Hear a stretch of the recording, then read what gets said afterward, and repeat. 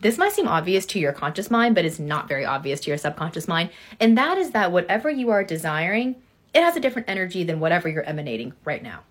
That thing you want to experience, that thing you so much very desire, it is asking you to act and believe like you already have it. And so as we're thinking about who we're going to be, our ideal self in 2024, all of our goals, all of our to-do lists, we should really instead be thinking about what energy do I really want to begin to embody? What type of person do I want to be? Because it's actually those things that are going to facilitate you creating and achieving those goals.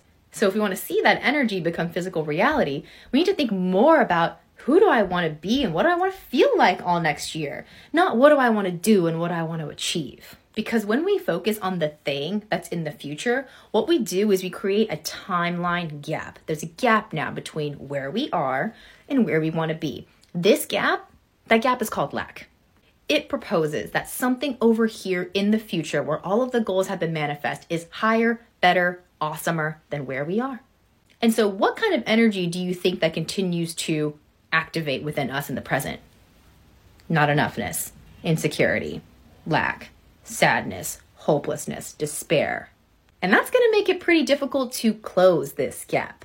So what do we do with this gap that continues to feed our sense of not enoughness and lack?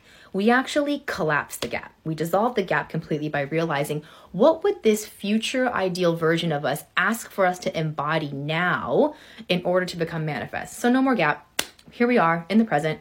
What is it that your desire asks you to feel energetically? What kind of person is it requesting that you embody long enough before it can come into physical form?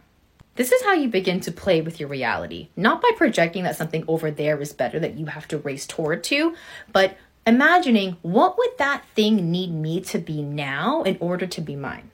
Your personal power lies in one moment and one moment only, and that is the now. And if we cannot embody the energy that this desire calls for in the now, it will always remain in the future.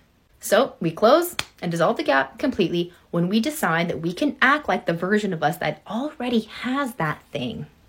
That's the secret. And so what this means is that you gotta go first. Reality is asking you to embody the energy and frequency of the person who has the thing before you can have the thing. This means you can't wait for things to change, conditions to be altered, situations to be different before you feel that way.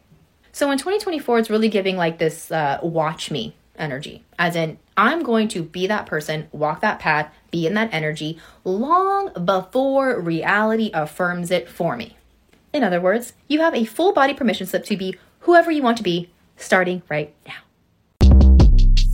Shortcast Club.